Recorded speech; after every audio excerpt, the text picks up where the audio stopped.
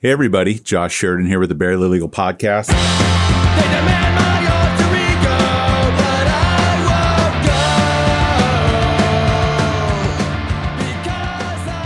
won't go. On today's show, we have Devin Brady, who comes to us from about blocks away from where our studio is located. I have become friends with him recently on social media. We're here today to talk about his history in music, what he's up to today, and just kind of Tampa and culture in general. So, I don't know when I first noticed that we were Facebook friends, but it was somewhat recently that you reached out to me and we kind of had the discussion. Do we know each other? And if we don't know each other, why don't we know each other? Right. Yeah. Are you a Tampa guy from the jump or Yeah. okay. Yeah. 46 years now. 46 years young. All right. Where'd you go to school? I went to Gaither for high school. Okay. I was actually more in Kings District. And I did 2 years at Gaither, and then I did early admissions thing at USF. So I left there a little early. What was your bag back then? Were you athletic? Were you academic? Were you an artist? I was just a punk rocker. Back then? Pretty much. So 46, punk rocker, sophomore year of high school. What are we talking, like 88? Yeah. Mm-hmm. Okay, so who are the bands in 88 that we're listening to? Let's see. So we were going to, tell me the shows. I want to hear the shows. Bad Brains at the Cuban Club. Oh. SNFU in Orlando with The Accused. Slayer and Motorhead at the fairgrounds. You're killing me. Were you a skateboarder? I was a little bit, yeah. After I broke my arm a couple of times, that'll teach you. Yeah. Oh, Bad Brains at the Cuban Club. Oh, I can't even imagine. What album would that have been? Was that? That was like, so I got into it young. I had older brothers, so I was probably 13 or 14 years old at that time. So it would have been. Had they turned reggae yet, or were they still fast? HR hadn't really. So that was probably not too long after Eye Against Eye. I bought Eye Against Eye was the very first CD I ever bought for my brand new JVC CD player. And so that was whatever the year of release was. Right. I think it was around 88. Right. So. Right. Motorhead and Slayer. So was that like Seasons in the Abyss, or was that even before that? I think it was before that. Okay. Yeah. Motorhead, I'm not good with album titles. They just kind of. Yeah, I mean, Motorhead just kind of. They're just like the air you breathe. They're just there, and they've got something they're touring on, and it all is great. It kind of sounds the same, but it's all great. Yeah. SNFU. So I remember them. What were they? Epitaph? What was their? SNFU, I'm not good with labels, but SNFU was, they were a Canadian band. I remember them, and the singer just passed recently, right? Did, yeah. But somehow I got into, because I think Pennywise was on the same label as SNFU, and I thought it was Epitaph, and I just went through Bad Religion and every version of everything that came out through that label. Right. I did that with Discord. I did that with Epitaph. I did that with Revelation and some of these other ones. And so, all right. Any other big shows around that time? Around that time, let me see. So there were little venues in Ybor. There was a place that we would play at called the Generic Club. What was your band? What was your first band that you were in? My first band that played out was called Urban Decay. Great hardcore. New York hardcore band sounding name. Me and my brother Taylor and two other guys. What'd you play? And, I played drums for that band. How many pieces did you have? I was playing a 5-piece kit. At some point, I pared it down to a 4-piece kit. Now, did you do band at all in school, or? I did. So did you have the rudiments? You kind of knew some of that stuff? A little bit. I don't know if I was asked to leave the marching band, but I wasn't welcome. They were going out of their way to keep you on it. Was that because you were I just wasn't doing your own thing, I wasn't into not your bag? Yeah. I didn't like the white shoes thing. That I had a thing with that, and it's such a weird thing because I mean we've all been in high school. We all remember the band, and the band is not the football team. It's not the baseball team. Yeah. But some of the most amazing rock drummers out there, but for the band. wouldn't be where they're at. Playing in the drum corps in the band was kind of cool because we kind of did our own thing. Like we would write our own drum cadences and give them their, like pornographic titles that we would yell out to each other and stuff. That was like our thing. So you kind of got to do your own thing. And it was, as playing the drums in the marching band is as cool as you could get in the marching band, which still isn't very cool. But, somewhere there's a picture of me in like a parade downtown where I had the hat on like the side of my head and the big stupid plume sticking off to the left. And I'm looking at the camera like, this sucks. It was hot and you're wearing that polyester uniform. But I think that stuff is important in everybody's life. It's my A Boy Named Sue philosophy. Like everybody needs to be the focus of ridicule and, consternation at some point in your life, because that's how you steel yourself against the definitely the shit in life. If you just go through all green lights, all open doors, you become a vapid, hollow, shallow, boring person. Yeah. And I I didn't really use those skills until later on, because I had pretty much, I was making art and playing in bands and doing my own thing. And then at some point around just before I turned 30, I decided to go back to school and do the fire academy and paramedic school and stuff. And that was like, much more of a paramilitary kind of. It's a whole other side of your brain, personality, all that stuff. Yeah. So, being able to tolerate, especially at 30 years old, because I was like, I'm a grown ass man. I've been, most of the kids with me in fire academy were 18 years old. Like, right. You have some perspective on life. Yeah. But it's good to to have some of that in your past, so you know how to deal with that kind of thing. Now you just kind of mentioned it. Graphic arts, was that your thing early on too? What came first, the graphic or the musical? The music came first. I kind of fell into the visual art stuff. Was it comic books and album covers, punk posters? Was that what I was did it never for you? really a comic book guy. I was more into sculpture and photography. That was what I majored in. It's a very mature form of graphic art for a young kid. I was always, as a young kid, I was really into photography and architecture were like my things that I was interested in. Photography back then was, you're talking Lightrooms and film and develop. It's not like today where you have 5 Photoshop Express apps on your phone and you can, So I was the darkroom technician at the Oracle at USF, and that was a great job. I had this whole darkroom to myself. Whenever anybody would knock on the door, I'd tell them I had film out, and I just sat there and smoked cigarettes under the fume hood and put my feet up on the thing, listen to music, and printed my own photos. That's not a bad gig. Yeah, it was a good deal. So how long did Urban Decay last? Those times feel like things went on for a long time, but they, when you look at the time, it was like, it was 10 years. You look back, it was like 3 months, 6 months or something. Yeah. I want to say the number of shows that we played out was like, you could have counted them on one hand. So disagreement over the direction of the band. I don't even know. Was there a Yoko? What led to someone graduate? I really can't even, pinpoint like how it, fell apart at the time. Yeah, I don't know. We were all friends with each other. We remained friends with each other. My friend Sarp Cayenne, who was the bassist, unfortunately passed away quite a few years ago now. But yeah, we were all tight. And well, the thing was that like those bands were, you kind of moved in and out of them. There were like, a lot of guys. It's almost playing per show. It's like, who's in the band? What's the band called this week? Yeah. And so it wasn't a whole lot of like being upset. Like, I'm going to go play drums for these guys now. And then this guy's going to switch from playing drums to playing the bass or whatever. Or sometimes we do that in the middle of shows too. Like I play drums on this song and you play the bass or whatever, Right. That was just. So was that the whole of your high school career in that band or? Let me think. So I guess, we did some other little things here and there. My stepbrother was in a band that was a lot more successful than anything that I was ever in. So I kind of was more of a hanger on around his band and his friends for those years after I wasn't playing so much in doing my own things. And then, like I said, I started USF early, so I was like 17 when I got into USF. It was, at the time I thought it was a good thing to do.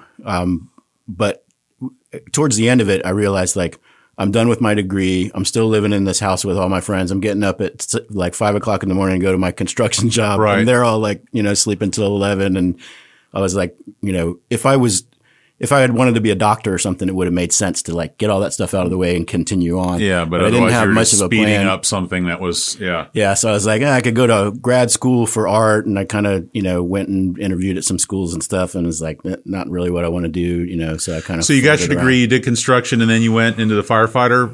Well, I did. So I went to work for a theatrical design company, building sets and props and things like that. A lot of theme park work, and I did that for about 10 years. So, wow. A lot of different jobs Boardwalk along and the way. baseball? More SeaWorld, Busch Gardens. Okay. But I also I worked as a welder, building race cars and just all sorts of different things. Like You've I said, done it all. Darkroom technician. So, the welding stuff was like a skill that I picked up in school doing metal sculpture.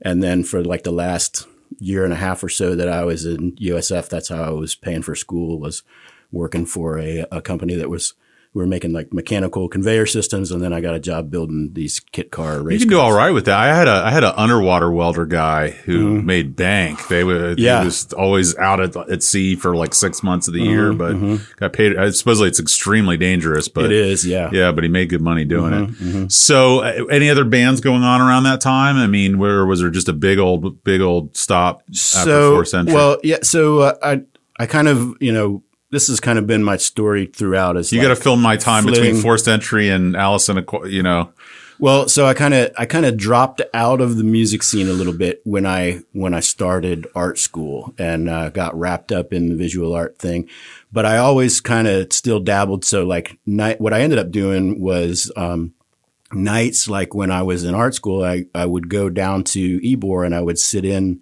with like James Peterson at the blues ship. Yeah.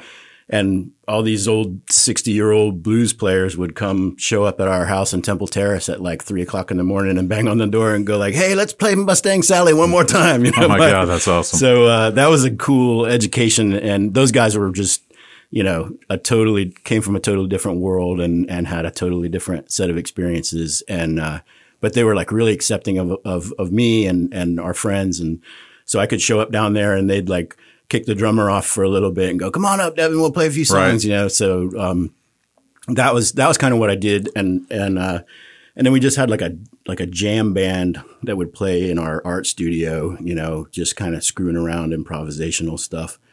And the graphic arts, when you were in art school, was it still the photography and sculpture, or were you breaking out into other things? So I did the way they had it set up at USF at the time, you would do concentrations so I did a full concentration in photography. I could have graduated just with my concentration in photography, but I decided to switch to or pursue a concentration in sculpture after I had finished the photography concentration. So I kind of went back through another round.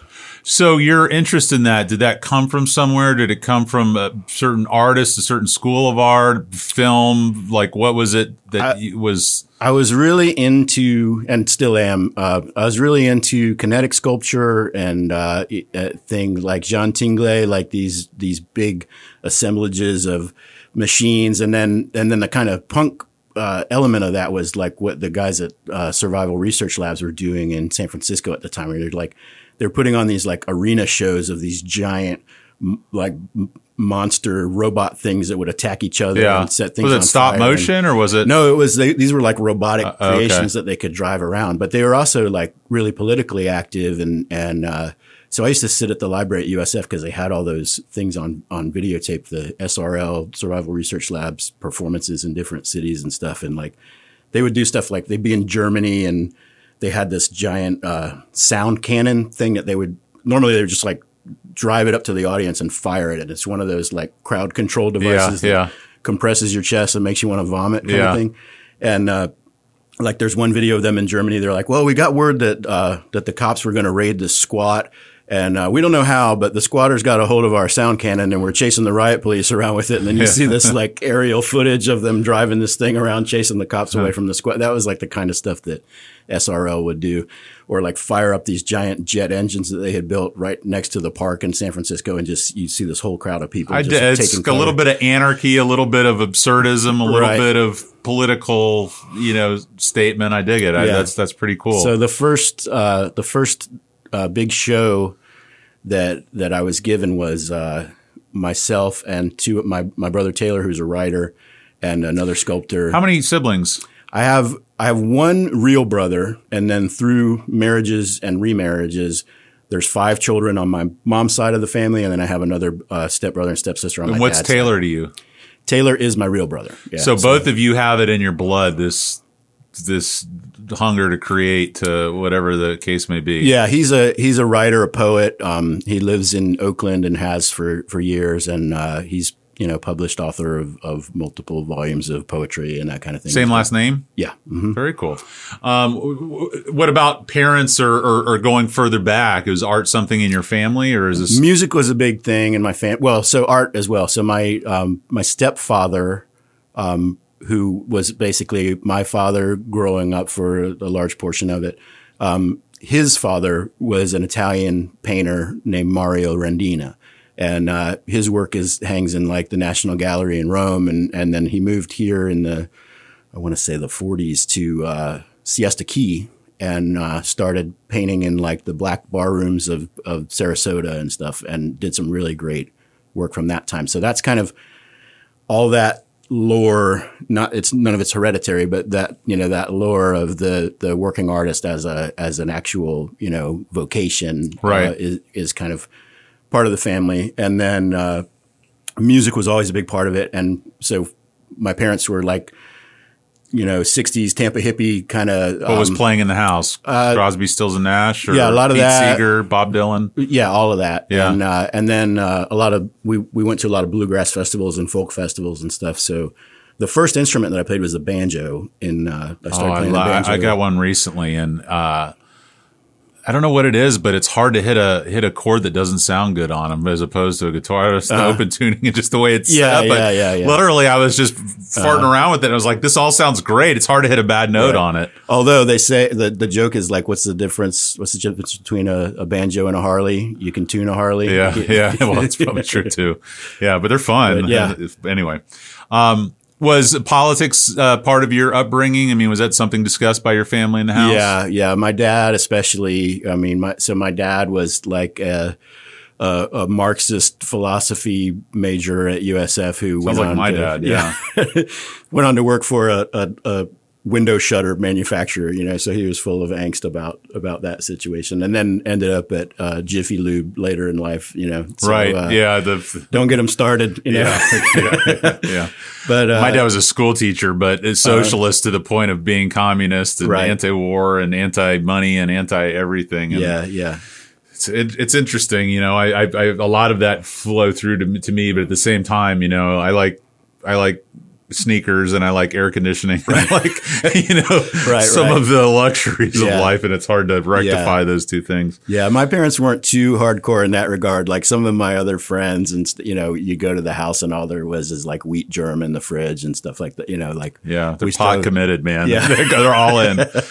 So, after art school, did art school come before firefighter or after? Yeah. Well before. So art school, then, like I said, scenic design, fabrication for about 10 years.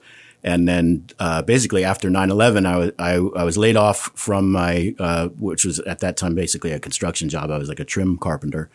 And there was nothing happening. None of the scenic stuff, none of the theme parks, everything was shut down. Nobody was flying, nobody was traveling. So there wasn't anything going on. And I was kind of non-existent, looking around and seeing what had been in the news and stuff. Everybody was going to firefighter at that point. I remember, and it was it got a lot. It used to be like if you're the captain of the football team, you could get on the fire, but then it was like EMT and all this other, it was like a big. You got to.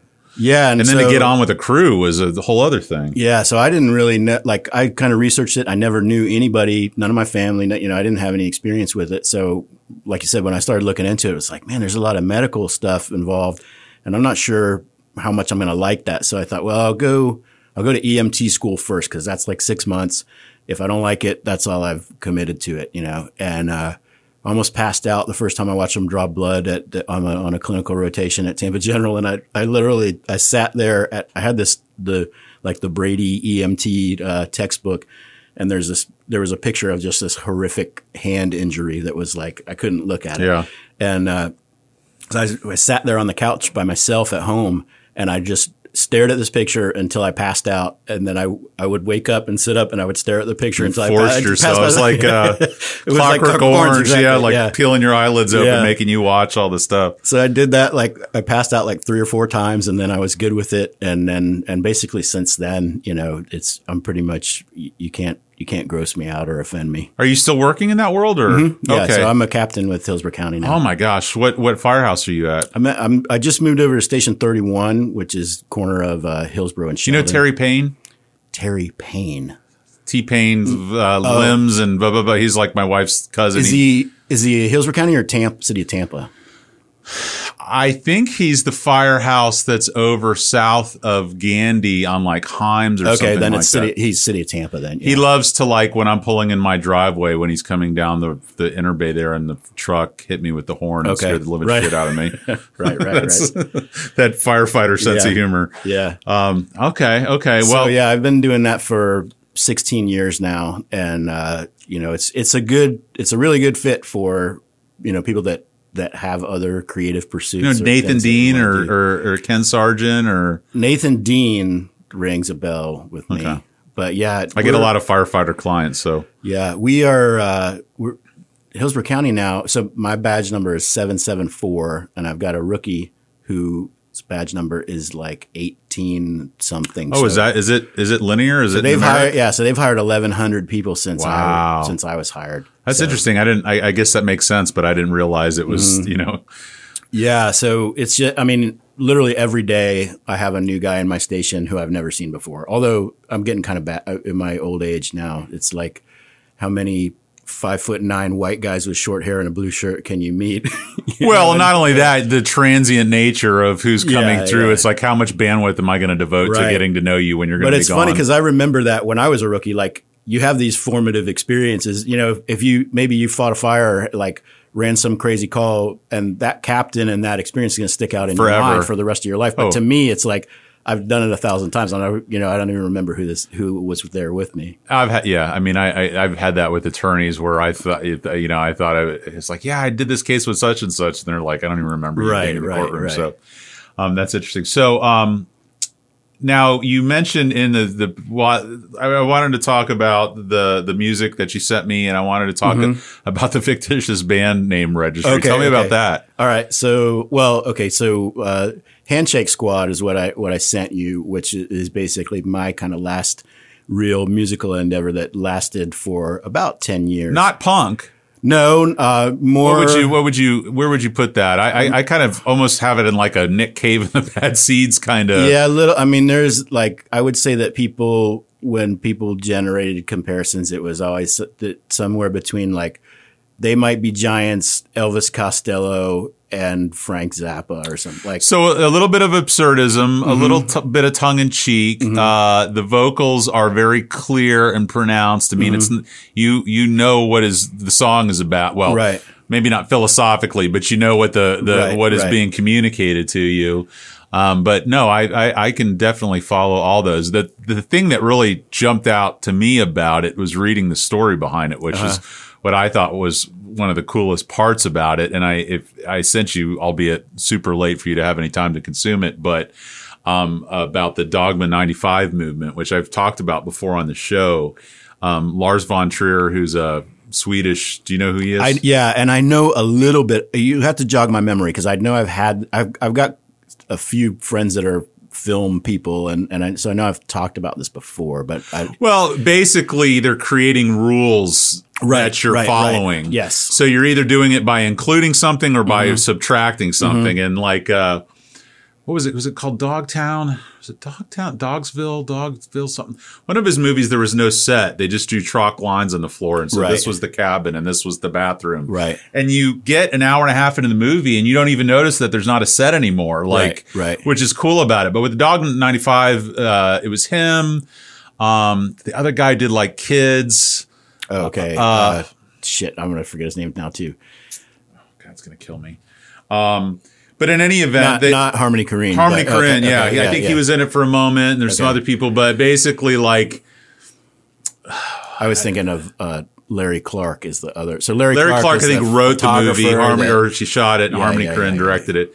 But basically, there's certain touchstones or principles, so everything is going to have to be filtered through that Right. lens. Yeah. So in Handshake Squad, there was a really good dynamic there because there's 4 guys in the band.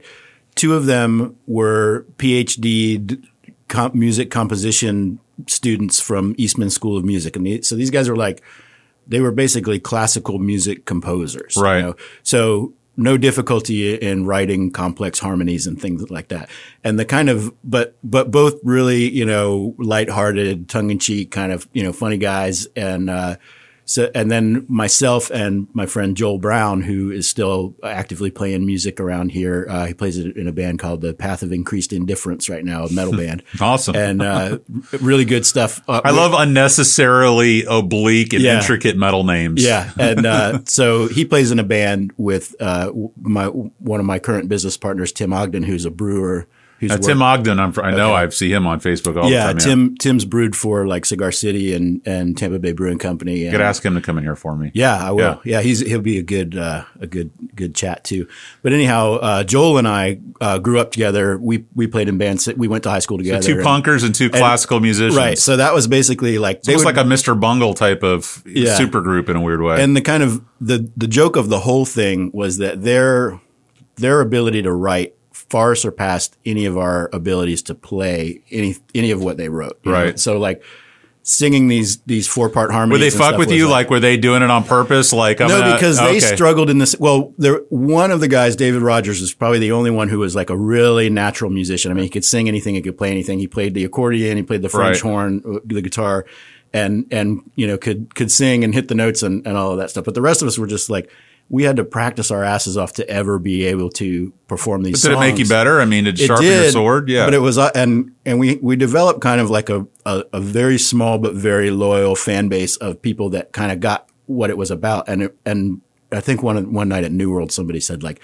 you know what I love about watching you guys is it's like watching a high wire act all the time. He's like, sometimes you guys just fucking crash and burn Yeah. and it's a horrible catastrophe. But when you pull it off, it's like, we're all rooting for you to do it, Yeah. So like, you're dealing with terrible sound systems and you can never hear. And then, you're trying to like play the drums and sing 4-part harmonies at the same time. And I you're love drunk, that. you I know. love that analogy though. That's something that's for me, music when it's most primal and it's most heartfelt is literally when it's like you're on a wave, like, Right.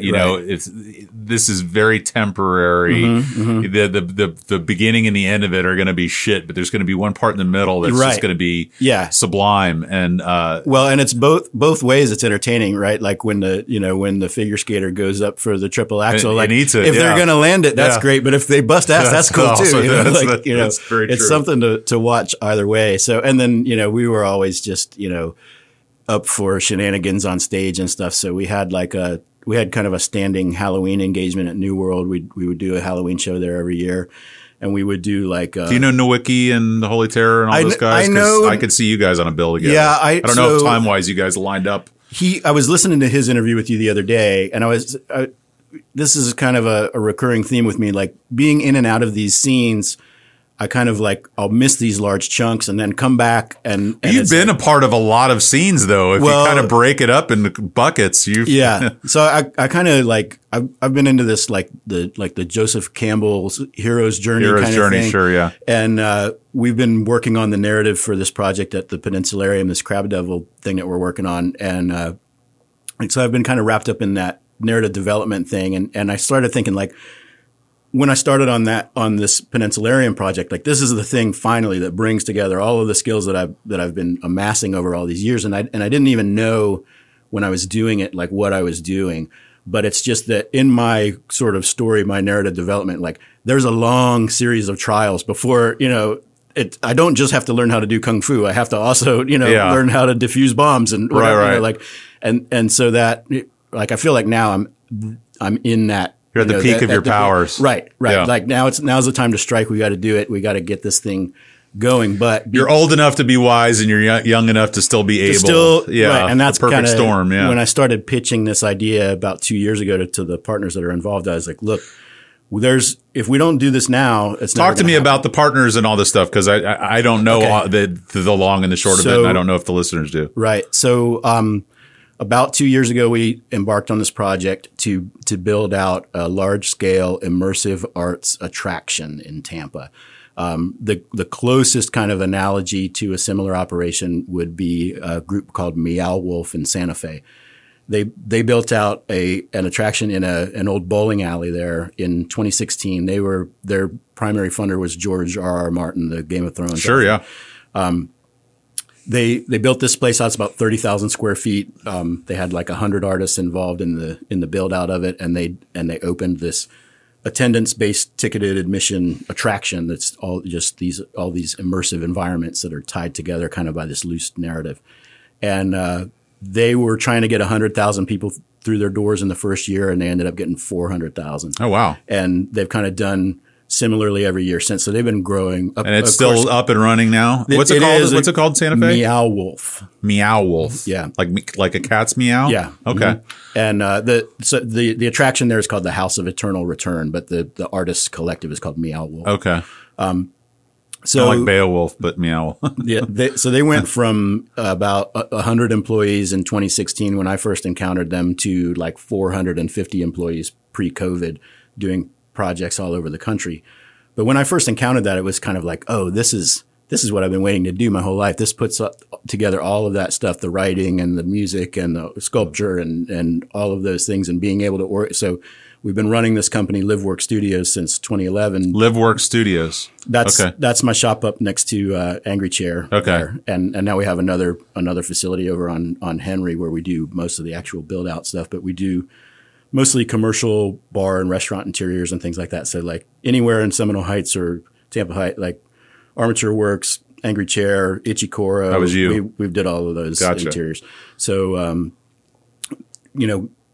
getting the skills and the kind of, this stuff takes a lot of equipment, takes a lot of space and all of that stuff. So like now we've got all of that stuff at our disposal, and now we can use all of that stuff, for good.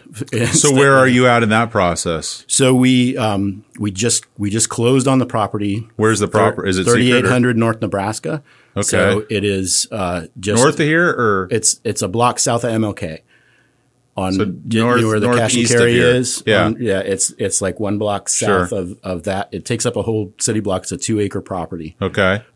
What was it? It was variously a church, a funeral home, a bail bonds place, Nice. and So everything. It it's was like a Seen all of life's highs and yeah. It lows. was one family that did the whole. I think they basically like you could. Hopefully it's haunted. From birth to Like, death. Yeah. I like the ideas of buildings kind of holding Well, we had personality to it. We had to go through the whole, ground penetrating radar and soil, surveys and all of that stuff, because there had been a funeral home on the site and a septic tank, and they were concerned about formaldehyde intrusion and all of I that. saw Poltergeist. I know what can happen. it'd be Yeah. fine. Yeah. So we closed on the property. We have other partners involved is Tempest Projects, the gallery that used to be right across from Nico's. They'll be moving onto the site there with us, and then Tim Ogden's brewing operation, Deviant Libation. So This sounds amazing. yeah, so we'll have a brewery, tasting room, an art gallery, and then 27 Oh my shipping God. containers full of immersive art on this site. That'll be a full day experience. Now, will there be a musical component to it, or The musical component will kind of come and go, at least in the early stages. We've got probably 3 or 4 different areas where we can put on smaller scale musical. that'd be great if there was some kind of events there. music hall, like small, like you're saying. Yeah. Yeah. So nothing like every day or that kind of thing, but definitely for special events and things starting out. And then there's there's so many different balls in the air with this project that we had to kind of like narrow some of it down and say is all the permitting is that the city? plans are drawn, right? They're before the city. We've gone through most of the revisions now, so they just kicked back a couple little things here and there. But we've got our general contractor lined up, so we should be breaking ground over there any day. Basically. Financing's all good. The finance. So over the last, we've been working on like pitch decks and stuff like that. So the last 2 weeks of evenings, basically, we've been doing pitches to just kind of a general pitch to people, community stakeholders, arts patrons, city officials, and also people that we might think could help us out financially. Richard Gonsmar, Jeff Vinnick. Yeah, we're trying to get our your benefactors lined up. Yeah, all of that stuff in front of the right people. Right. There's very specific limitations on what you can do in terms of direct solicitation and stuff. I'm the sure. SEC is involved in all of that stuff. So it's to say that it's a complicated affair. It's a process. It's a work of art in and of itself. Yeah, but so we've what's got the projected open date? The projected open date is middle. Well, so we're doing 2 phases. The building that's there right now is about an 8,000 square foot building. That's what'll house the gallery and the brewery. We're trying to get that open middle of 2021, and then the immersive art experience, which will be in all of the shipping containers on the north side of the lot. We're trying to open that at the end of 2021. Well, if there's a blessing that can be found through the chaos and hardship, it's that you seem to be on the right side of the pandemic for. Yeah. I mean, if you had started this 18 months ago, you'd be up Schitt's Creek right now. Yeah, it would have been bad. And I mean, like I said, the blessing of it is also that one, there's a ton of artists who need work right now. And what we need right now is a ton of artists to do work. So we've got that going for us. And we kind of have, we can have our pick of people right now because there's so much availability. Yeah. So we've got, of the 27 containers that we're going to be outfitting, we've got 8 artists right now that we've signed contracts with and have gone through their preliminary design phases. We've just been cutting checks for the initial fabrication stuff for them, and we'll start bringing people into town that are out of towners and stuff to get. Talk to me about immersive when you say that. What you mean? So immersive is basically engaging all of the senses. So you can touch. It's not going to be a hands-off type of situation. Yeah, it's not going to be a hands-off type of situation. It's not paintings on the wall. It's entire environments that surround you. So probably the things that people would be most familiar with are like the Kusama Infinity Rooms that they brought one to the Tampa Museum last year but yeah, things that are 3-dimensional in the round. Every surface has been treated. There's no there's no backside to anything. It's all there to be investigated, and also kind of in these places that are large scale immersive environments. Oftentimes there's sort of at least a loose narrative that binds everything together. So what we're working from here is kind of this old Florida roadside attraction, the kind of weird, gritty underbelly side of those kinds of things. So it's all very Florida centric. It's all locally based. And a lot of it's really like directly based on local history and lore and actual, factual stuff. Well, that sounds amazing. So how many partners are involved in it? There are 9 principals in Crab Devil. So, consisting of myself, my wife, and my other partner at Livework. So the 3 of us have been doing this fabrication stuff since. You have time to have a wife? Yeah, and a 12-year-old son. I was going to ask, how do you?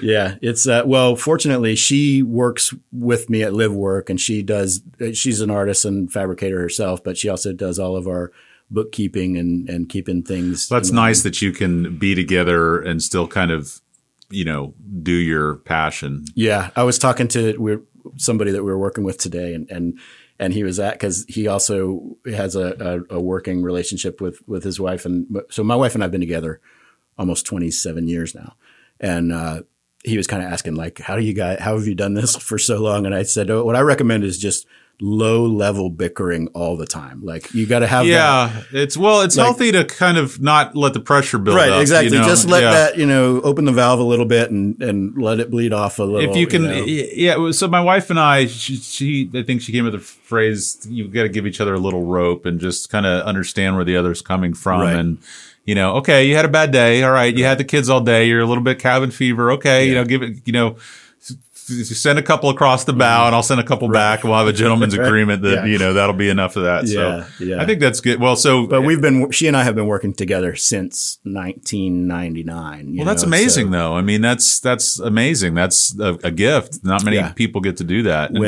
Before we had a kid, so we kind of moved slowly through everything. We lived together for 7 years, got married. We were married for another 7 years before we had a kid. So and so now, you kick the tires and check the gauges before you move on to the next level. But because we did it that way, we got to really have like a lot of adventures as just a childless couple. So we travel when between like the scenic company that we both worked for here and then going on to she went back to school to get her to be a librarian but in the intervening time, we would just we went to the Bahamas and worked on the Atlantis Casino for months. And, I would do the sculpting and fabrication and she would do the painting. God, you got to write a book, man. So we had a lot of, we worked up in New York and all over the place, and it was a good deal for the clients because they could put us both in a hotel room together and I could build the stuff and she could paint it and, You're the total package. So, Tell me what about this fictitious band name registry. Oh, okay. So fictitious band name repository. Repository. Yeah.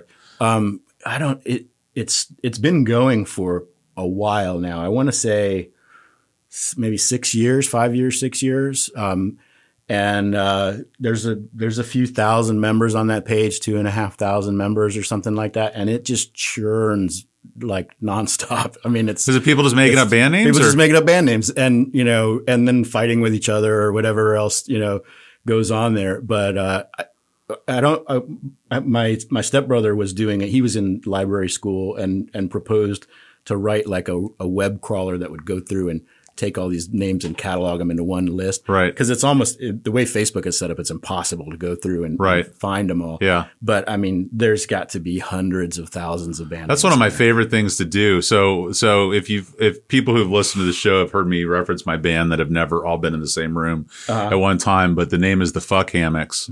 And that was I got him to spit his drink out, everybody.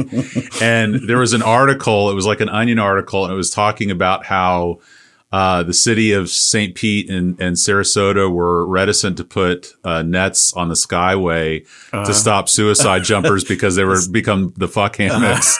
People would be out there banging each other on the bridge. And I was like, that's the perfect name for a band. That's a good one. Yeah, that's a good one. So are you playing music at all these days? Drumming is a hard one to do without a band. I've got a kit, and occasionally when I have things cleared out and the shop will get it set up. The COVID kind of screwed things up. We had been just doing like the occasional. We were calling it Dad Rock. It started out as like a Father's Day thing. Like everybody that doesn't have a band and doesn't get to rock out. I've been talking. I was very sad to learn that Dad Brains already existed. So then it was Dad Religion, and now we've landed on Dad Company is kind of where we're going to be right now. Dad Nasty. Dad Nasty. Yeah. Yeah. What are you listening to these days? Your taste softened a bit, or a little? Well, no. I mean, I've always been kind of all over the map. So just like, for example, last night, the three of us as a family sat and ate dinner on the couch and watched Idols perform on some, like Tiny Desk kind of thing. I've seen that show. It's another. I've seen the Idols Tiny Desk one, but this was another. I can't remember which one of those live performance shows it was. It's a newer one because they have a new album out. My description of Idols is if Tom Hardy was a band, it would be Idols. Or what's that show that everybody, if Peaky Blinders was a band, it would be Idols. Right. I mean, there's a lot. I was thinking last night, like there's a lot of Motorhead in there too. Like there's like, they're faster stuff, but the Never Fight a Man with a Perm, I can watch that video of them playing that live over and over and over and over again. That song just gets me pumped up. Yeah, yeah. So that's like that's a family favorite. Like everybody likes Idols. But if I'm listening to, I've been listening. Oh, so I was thinking in coming in here that you'd be a good person to pitch this, or one of your listeners, because I've been carrying this idea around and I'm too busy to do it. But anybody that wants to do it can have it. And the idea is, because you were talking about like Spotify or being conflicted about listening to Spotify. Right. And what I've been wanting to do for years is a local Spotify. You've got all these businesses, restaurants and bars and stuff that want to have music playing, and they have to pay licensure to ASCAP or whatever, Right. Or they have to pay for the Spotify commercial package. If they don't, they get busted, and ASCAP sues them, for playing unlicensed music. But these venues, they don't really care so much what the music is. They just want to have good something music in the on background. Yeah. So I think it's a great opportunity. Like if you could get a bunch of local bands on board and say, we're going to put your stuff into this rotation, and we're going to give you some amount of royalties. Probably can't be very much because Right.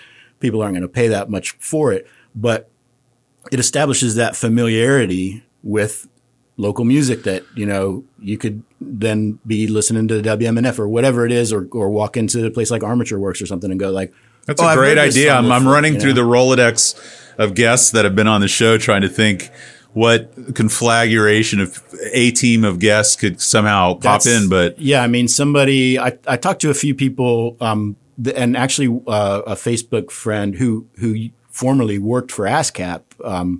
I think I put it out there like on Facebook, like, hey, somebody should do this, And John Bain, who worked for, he was like one of the ASCAP enforcer guys that would go around to Right. bars and tell them we're going to sue you if you don't stop playing that. you yeah, know? But he, I think, had enough like coding, app writing experience, to have some ideas about how that, how to put something like that together. well, I've had this theory lately that I've been talking about with guests, which is because of national tours all but drying up and disappearing, there's going to be a much bigger space for local bands to occupy, Right.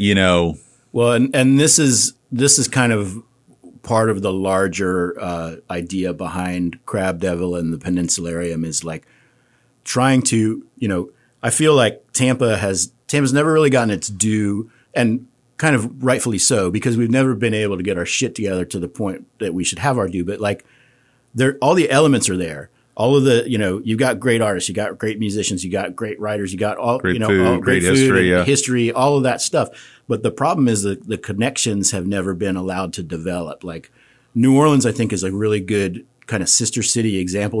They're pretty similar to Tampa in a lot of ways, but they're also like, and I was thinking about this morning on terms of timeline, like how much older is New Orleans than Tampa? Well, they're 180 years older than, or no, they're 100 and New Orleans was 1718 and Tampa was 1843. So they're 120 years older. And yeah, that's what it was. Well, so then I thought, well, when did jazz start? Well, it started with Buddy Bolden, 1895. How long ago was that?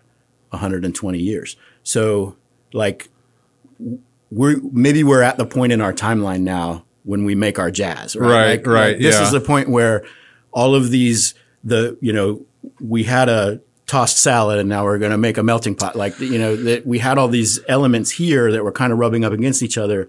But because of segregation and racism and classism and what are all these different things that we've dealt with over the years, everything's kind of been kept in its own box, and the cross-pollination hasn't occurred. And that's what happened in New Orleans, where those cultures, even though, not to say that there was like an egalitarian society or anything, because it certainly wasn't or isn't even, but those forces were allowed to influence each other for long enough that they rubbed off on each other. I wish I had. There's all these like thought processes that I wish I had the time to go down. Like, if I could just have a year of not having to worry about paying bills or whatever, I would study this and understand that. But I've been interested, and I was speaking to was it Owen Meets or who was it?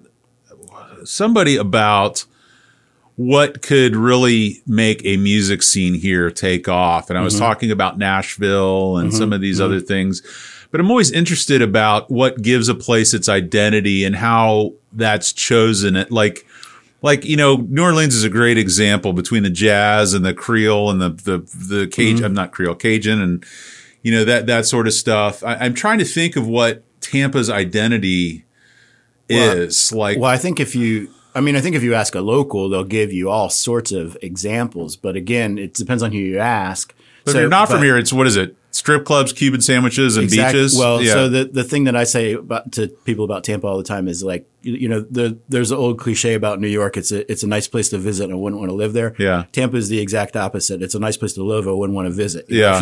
If somebody took you and dropped you in the middle of Dale Mabry and Waters or something, you'd be like, fuck this place. This is horrible. A wasteland. Yeah. And it's hard to get to without like an inn. It's hard to get to the meat of what's cool about Tampa. You've got to know somebody who's been here a long time that go like, well, I'm gonna take you to Brocados and we'll get a giant devil crab, and you'd be like, oh, this is amazing. Well, so there's very much a Latino history. There's very much an Italian history. So to put it in food terms, the thing that I go back to is crab chilao. I don't know if you know crab chilao. So crab chilao is like a bastardization of crab chilao, which is crab enchilado. So enchilado, the Spanish like slur of words ending in ADO is to drop that and just say "ao." So like pescado becomes pecao. Okay. So crab or jaiba enchilado becomes jaiba chilao. And then that becomes crab chilao. They don't know what to do with you at the firehouse, do they? You are not any firefighter that I've ever met before. But actually, this is interesting because Hillsborough County, who I work for, started out as largely Cuban fire department. So there's a huge like Cuban tradition there. Every firehouse in Hillsborough County has a little cafecita espresso maker on the stove. Everybody makes Cuban coffee at least twice a day, probably more than that. Everybody knows how to make a good sofrito. All of that stuff is part of the firehouse culture here. But in terms of crab chilao, it became crab shilao, which is like a black Tampa dish. And so there's traditions of this dish. So what it is it's blue crabs cooked whole in spicy marinara sauce and served over spaghetti, which is it's like the messiest, most ridiculous. You get it all over your face. It's so hot that like your lips are burning. Yeah. And you're having to crack open these crabs that are covered in spaghetti sauce with your hands. So it's just like a fabulous mess. Right. And it's not a first date meal. No, it's what it is like a birthday party at the beach. Is what you would like. Back when there were crabs in the bay that you could just grab. Makes me think of like Low Country Broil or like whatever they do up in South Carolina. Yeah. But I think that's it's a perfect example because you can say, so here's a dish that went through like every culture, Italian, Spanish, African, and then with the Tampa twist on it, it got adopted by the Italians, by the Cubans, and by the black community in Tampa, and it kind of like fractured and went all these different ways. And if you ask blacks in Tampa about crab shilao, they know all about it. They spell it like SHELOW or something like that. They don't know the history of how it got to be that way. And then the dish itself, like how long have you lived in Tampa? You don't know about it. You can't. There may be like one restaurant where you can go and order it, but it's not anything that's commonly known by legit anybody. So that's food, and that's kind of the problem that we have is if Bourdain was still alive and visited Tampa, someone would take him to have some crab chilao. Right. Yeah. But it's like one of those things that we don't tell our story well at all. We don't convey that to people, and we don't take them. Somebody shows up in town, we take them to the fucking Cheesecake Factory. Yeah. Not like to have some real authentic Tampa experience. I wonder how much of that is because of somewhat the transient nature. Like almost everybody that I have on the show is from like up northern New York or whatever. It's not a lot of people lived here all their life, and you kind of have to like have some investment in it in your soul to want to be able to promote it. Because if you're late to the game, it's I think there's some truth to that.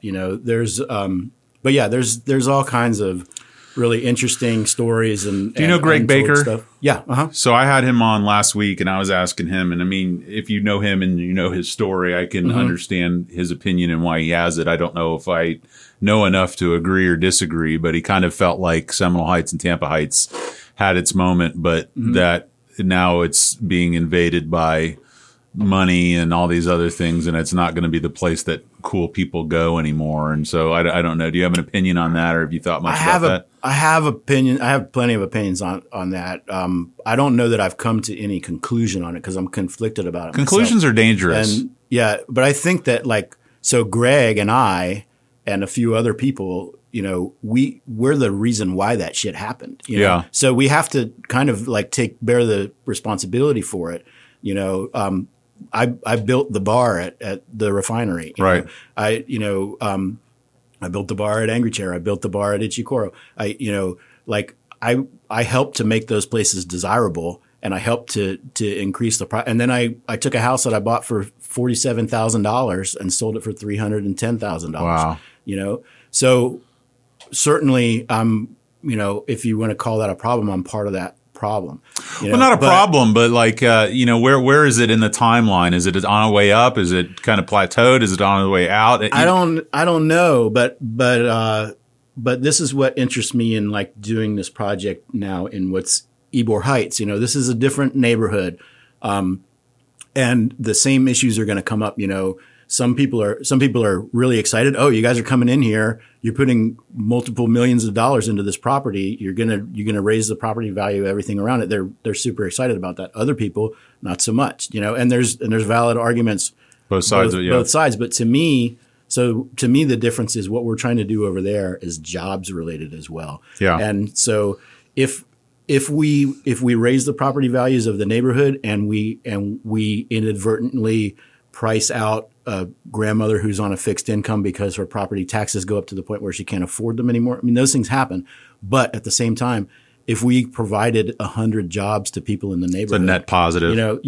Those people are going to have money in their pockets to pay their increased property taxes, and they're going to reap the benefits. And that's life.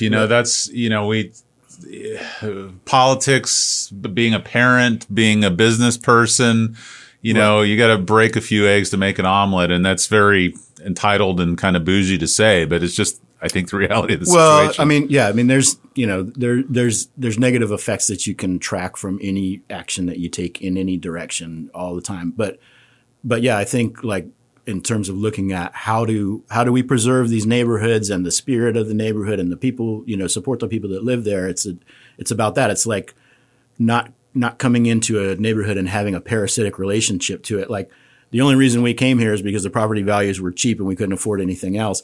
And now what we're going to do is try to drive the prices up and get all of these people out of here, Yeah. Obviously not a cool thing to do. But yeah, my argument has always been like, this is what I do. I build things. I make things look nice. I build these environments for people that like to come and hang out with them. Should I stop doing that? Because that's the argument. Like, you guys should have just left it when it was shitty. Like, I lived in Seminole Heights in 1997. You couldn't even get a fucking pizza delivered. I mean, you literally could not get a pizza delivered. There was nowhere to eat lunch. There was no nothing, and there was just nothing going on. So maybe there's a sweet spot there where you can get a pizza, but you don't have a bunch of dickheads in the bar at night. I don't know, It's hard for people to have a broad perspective outside their experience of the world, to understand that there's, the impact. Empathy is such a lost art, in this world. Certainly. One of the things I wanted to ask you, and I don't know if maybe you can speak on it, maybe you can. As a firefighter, have you been involved in the protests at all? Are you called on to stand by as EMTs or to be present for any of that? I have been. I haven't been recently.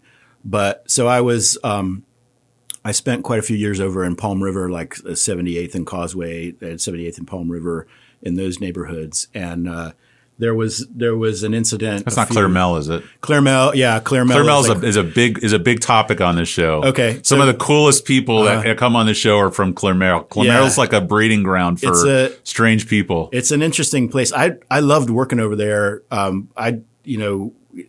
It's just a really, like, it's one of these it's a poor neighborhood. When you drive through it, you think like, oh, this is going to be just like when I work in Suitcase City, which is like you just run your ass off all night long, no stop. You run 23, 24 calls a shift. Palm River is not really the same way, even though the people there probably have just the same amount of money as the people in Suitcase City. It's a different kind of like working poor neighborhood where these people are like, they're not there to fuck around. They're like, they have to get up and go to work in the morning. They're not going to call 911 for no reason, Who was it that was telling me it was like military housing, or there was a history there that had to do with the base, or? Well, that part I don't know, but I do know that so Claremelle would be the section on the east side of 78th Street between Palm River and Causeway. Yeah. And then going south from there, you have Progress Village. And Progress Village was kind of like the 60s, what do you call it, like the urban renewal. Projects well, basically that was like, let's get these people as far out of town as we can. Yeah. So they built Progress Village, and like the buses didn't even, it was like a cow pasture with a bunch of little 800 square foot block ranch houses that they built there, and kind of plopped these people down. Like they had nowhere to go. They couldn't get to work or get from work. But some of those people are still there today. So, You know Dave Decker? yeah. I don't know, but yeah, I know him from being around. He was in a band called Claire Mel, and he's yeah. been at every protest shooting the photos. Yeah, and all stuff. so I've been following his photos and that kind of thing. We're getting ready to. We've got a mural unveiling on the Crab Devil site on the 24th. Oh, cool. That's kind of in direct response to the issue with the city and the whatever you want to call it, the Block the Blub the mural that got painted on the street there. We kind of wanted to do something in response to that and engage some of the local Black artists, especially. So we teamed up with New Roots Art Collective, which is a group of young Black artists, and then Il Sol, which Tony and Michelle have done quite a few murals in the neighborhood. They did the one on Shuffle down the road. There. They kind of coordinated it and ran it with New Roots, but it's like this is a 40-foot mural that's like a reimagining of the $20 bill as the Harriet Tubman $20 bill, with some kind of Black Lives Matter imagery and protest imagery and stuff. I love it. I bought this building in 2017, and I was talking to Greg Baker about this. I bought it in like September, and within the first 2 months of being here, we had that hurricane that was supposed to like come right up Tampa Street, and then we had the serial killer. Oh, right. And I was just like, did I just make the worst mistake of my life? Because there's about that fall, like no one wanted to come to my office after about 2:00 in the afternoon. Yeah. But when I came here, I started joining all these local Tampa Heights groups, Seminole Heights group. And it's so funny, it's such a community, and I love. Every night it's, what's this helicopter doing here? Or has anybody seen this bicycle that got stolen? That's another one of my Facebook alter egos is the Heights Copter page. Have you encountered that? No. So I started it during when the serial killer, because it was all like, what's going on? I see a helicopter. Is he out here? What's happening? So the Heights Copter page is basically the helicopter itself talking to you in a very snarky way. Like, you think you're so important. You think you're going to waste $1 million in fuel for me to chase your criminal ass around the Alpine Liquor parking lot. Right. So anytime I would hear the helicopter up in the air at my house, just snark I would and just troll post people. and say like, I'm up here, I'm watching you, How's your boy? Is he have mom and dad's tendencies, or is he going to be like a Republican accountant? He's 100%, so he's got an afro that is like about a foot taller than he is. Oh, I love it. And he is, he has this whole shop at his disposal also. So he loves to like build things, make things, he'll sit for hours and just build his own little models and constructions or sculpt little figures. So yeah, he's definitely a chip off of both of these blocks. That's awesome to see. Yeah, he's not really a musical kid though. I mean, he was actually last night. He was sitting there strumming the guitar on the couch. But like, he's had 2 guitars, since he was like 6. Is he a fan of music? He's just he didn't care about music at all. That happens to some people though. Like some people you hear about coming to it late. It's not always the same path for everybody. And I think he's 12. He's not that much older than I was when I kind of had my musical awakening. Epiphany. Yeah. So I was around it and enjoyed it, but I didn't really start, playing and being interested until, I was probably 10, I think, when I started playing banjo, 4th grade. Yeah. So what you got going right now is kind of a encapsulation. You're doing the firefighter thing. you and your partners are working on. And I want to, before we wrap up, make very clear what this is so that people who listen to this can be on the lookout for it when it comes.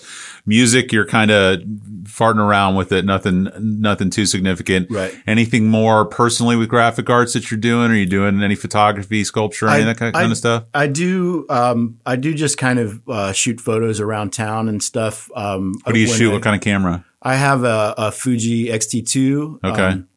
So it's like a digital version of an old manual camera. Okay. You have manual control over everything, and it's like dials. It's not like push button menus Right. or anything. It's just like shooting with an old camera.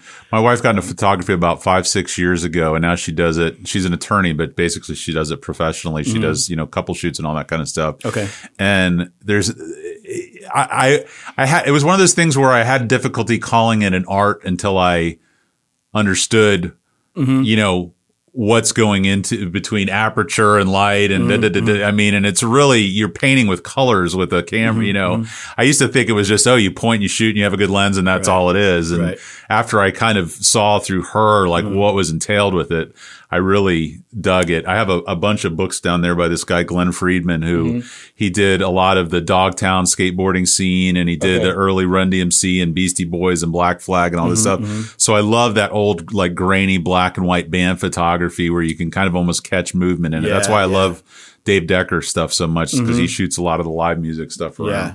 So anyway, well, I appreciate you so much for coming in. Now I want to get this straight. So the collective is called Crab Devil. Crab Devil. There's 2 shops that you're working out of called The Livework Studios is my okay. business. Yeah. Okay.